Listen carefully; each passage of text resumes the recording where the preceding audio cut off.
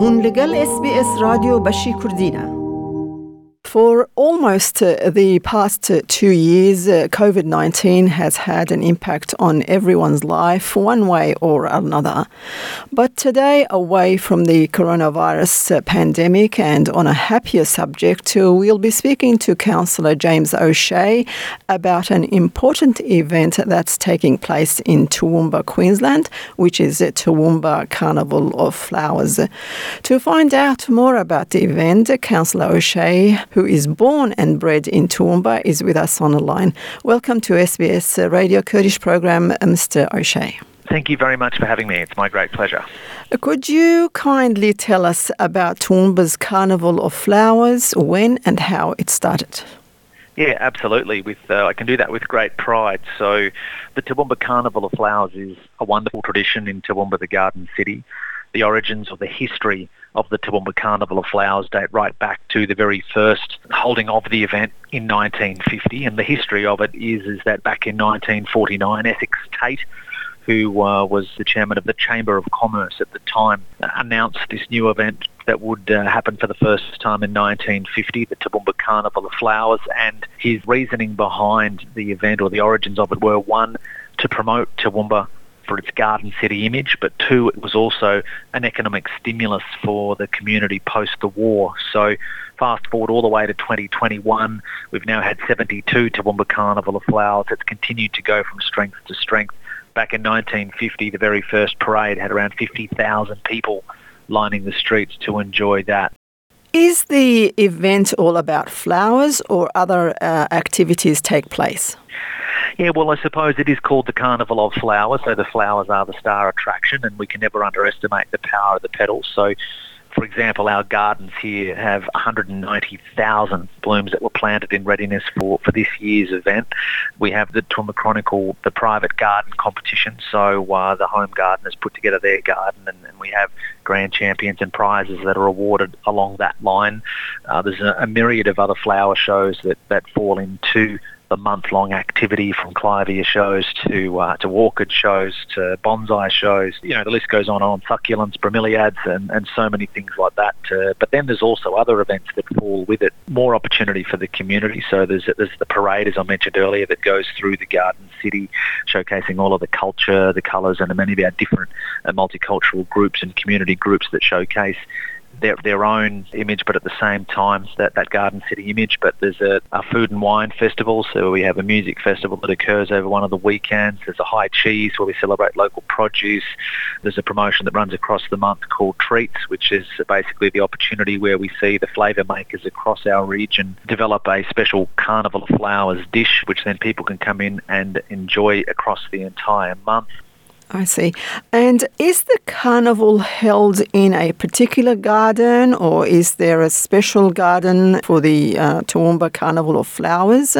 Can you just give us an idea? And also, does the general public participate? Do they bring their own flowers? Just an idea about that, please. Yeah, sure. So it's something that occurs right across our region, so across the Toowoomba region, which stretches 13,000 square kilometres is our local government area, so from Toowoomba right out to Yarraman to Millmerran and everywhere in between. But basically, if you want to say the centre of the event occurs at Queen's Park. It's the Botanic Gardens, one of the most beautiful spots, and you would have seen a number of different photos from people that celebrated their time over the last month in the Botanic Gardens.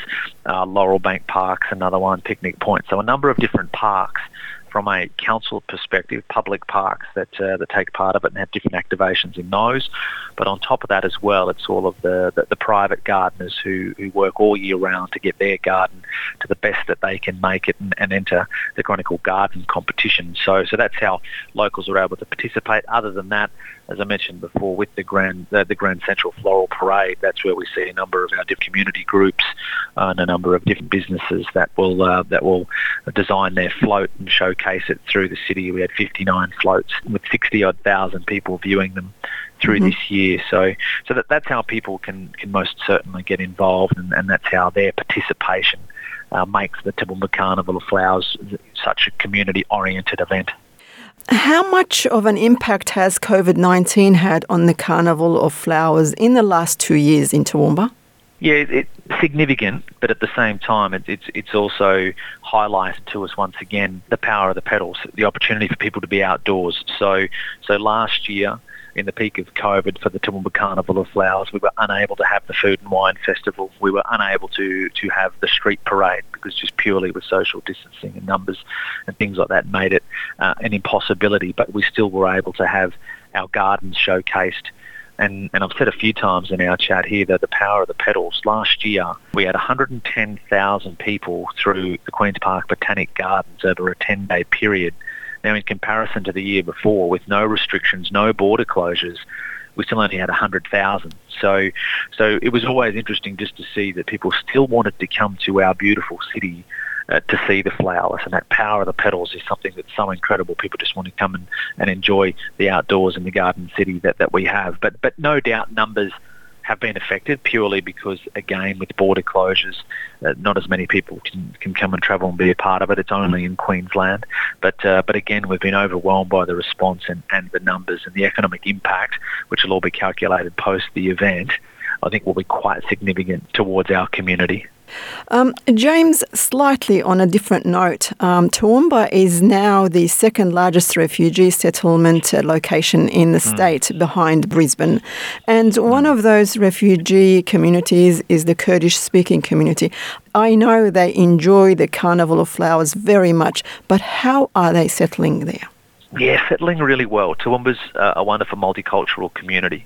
It's something that we're really proud to say that we're accepting of everyone here, and everyone has the opportunity to, one, celebrate their background, but also be a part of the Australian culture, or the Toowoomba culture that it is. So, look, we have around 3,000 Kurdish communities, so mainly from North Syria that have settled here in Toowoomba, and that's in the last sort of 3 or 4 years. And again, since the pandemic, March 2020, we haven't had any more intakes just as a result of that. But we've had many that have settled across areas across Toowoomba. So from the Harlexton area, and Toowoomba is one of the largest of the identified settlement place for the Yazidis in Australia. So, and also, you know, that diversity within the community. So regarding to different dialects spoken and depending on regions where they have come from. Language obviously is a major barrier to increase participation and access to mainstream services, but we've certainly got a very robust network of settlement services and community providers that work to provide the support that is needed there. But what I love about this community is the contribution they've made to this community. Yes, they've moved out here to have a better life, and they've moved out here to celebrate being in Toowoomba. But incredibly, in the last 3 or 4 years, we've seen a real surge of entrepreneurs from communities. So, and many have been employed, whether it be within settlement services or schools or support workers and interpreters. Many have taken work as barbers, for instance, or trainees in the hospitality industry, or enrolled in programs and for certificate or trade courses with the RTOs that we have in the area. And I think a great example of the Kurdish community being a part of this community is that I think we've probably seen at least 2 new businesses, so 2 grocers or shops operating and run by a member of the Kurdish community right in the CBD, and a couple of barber shops doing the same. So it's been great to see. I think that's a great example, and it's a question of how they've settled in. So to have so many Yazidis calling Toowoomba home, to have so many that are a part of our community from a business perspective or a cultural perspective or an education perspective is something that really helps make that rich fabric of why we call Toowoomba such a wonderful multicultural community. Going back to the Toowoomba Flower Show, when is the last day? So it runs the entire month of September, on the final night there in September. So it's been a really, really big month. Each of the weekends has had a flagship event to celebrate each of the weekends. So weekend 1, we saw the High Cheese at Spring Bluff. Weekend 2 was our Food and Wine Festival.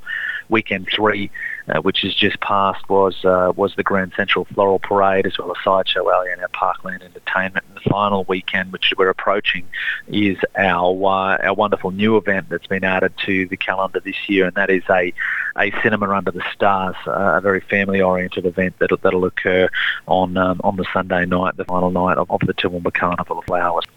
Councillor James O'Shea, thank you for your time, and thank you for being on SBS Kurdish. Thank you for the opportunity. I really appreciate it.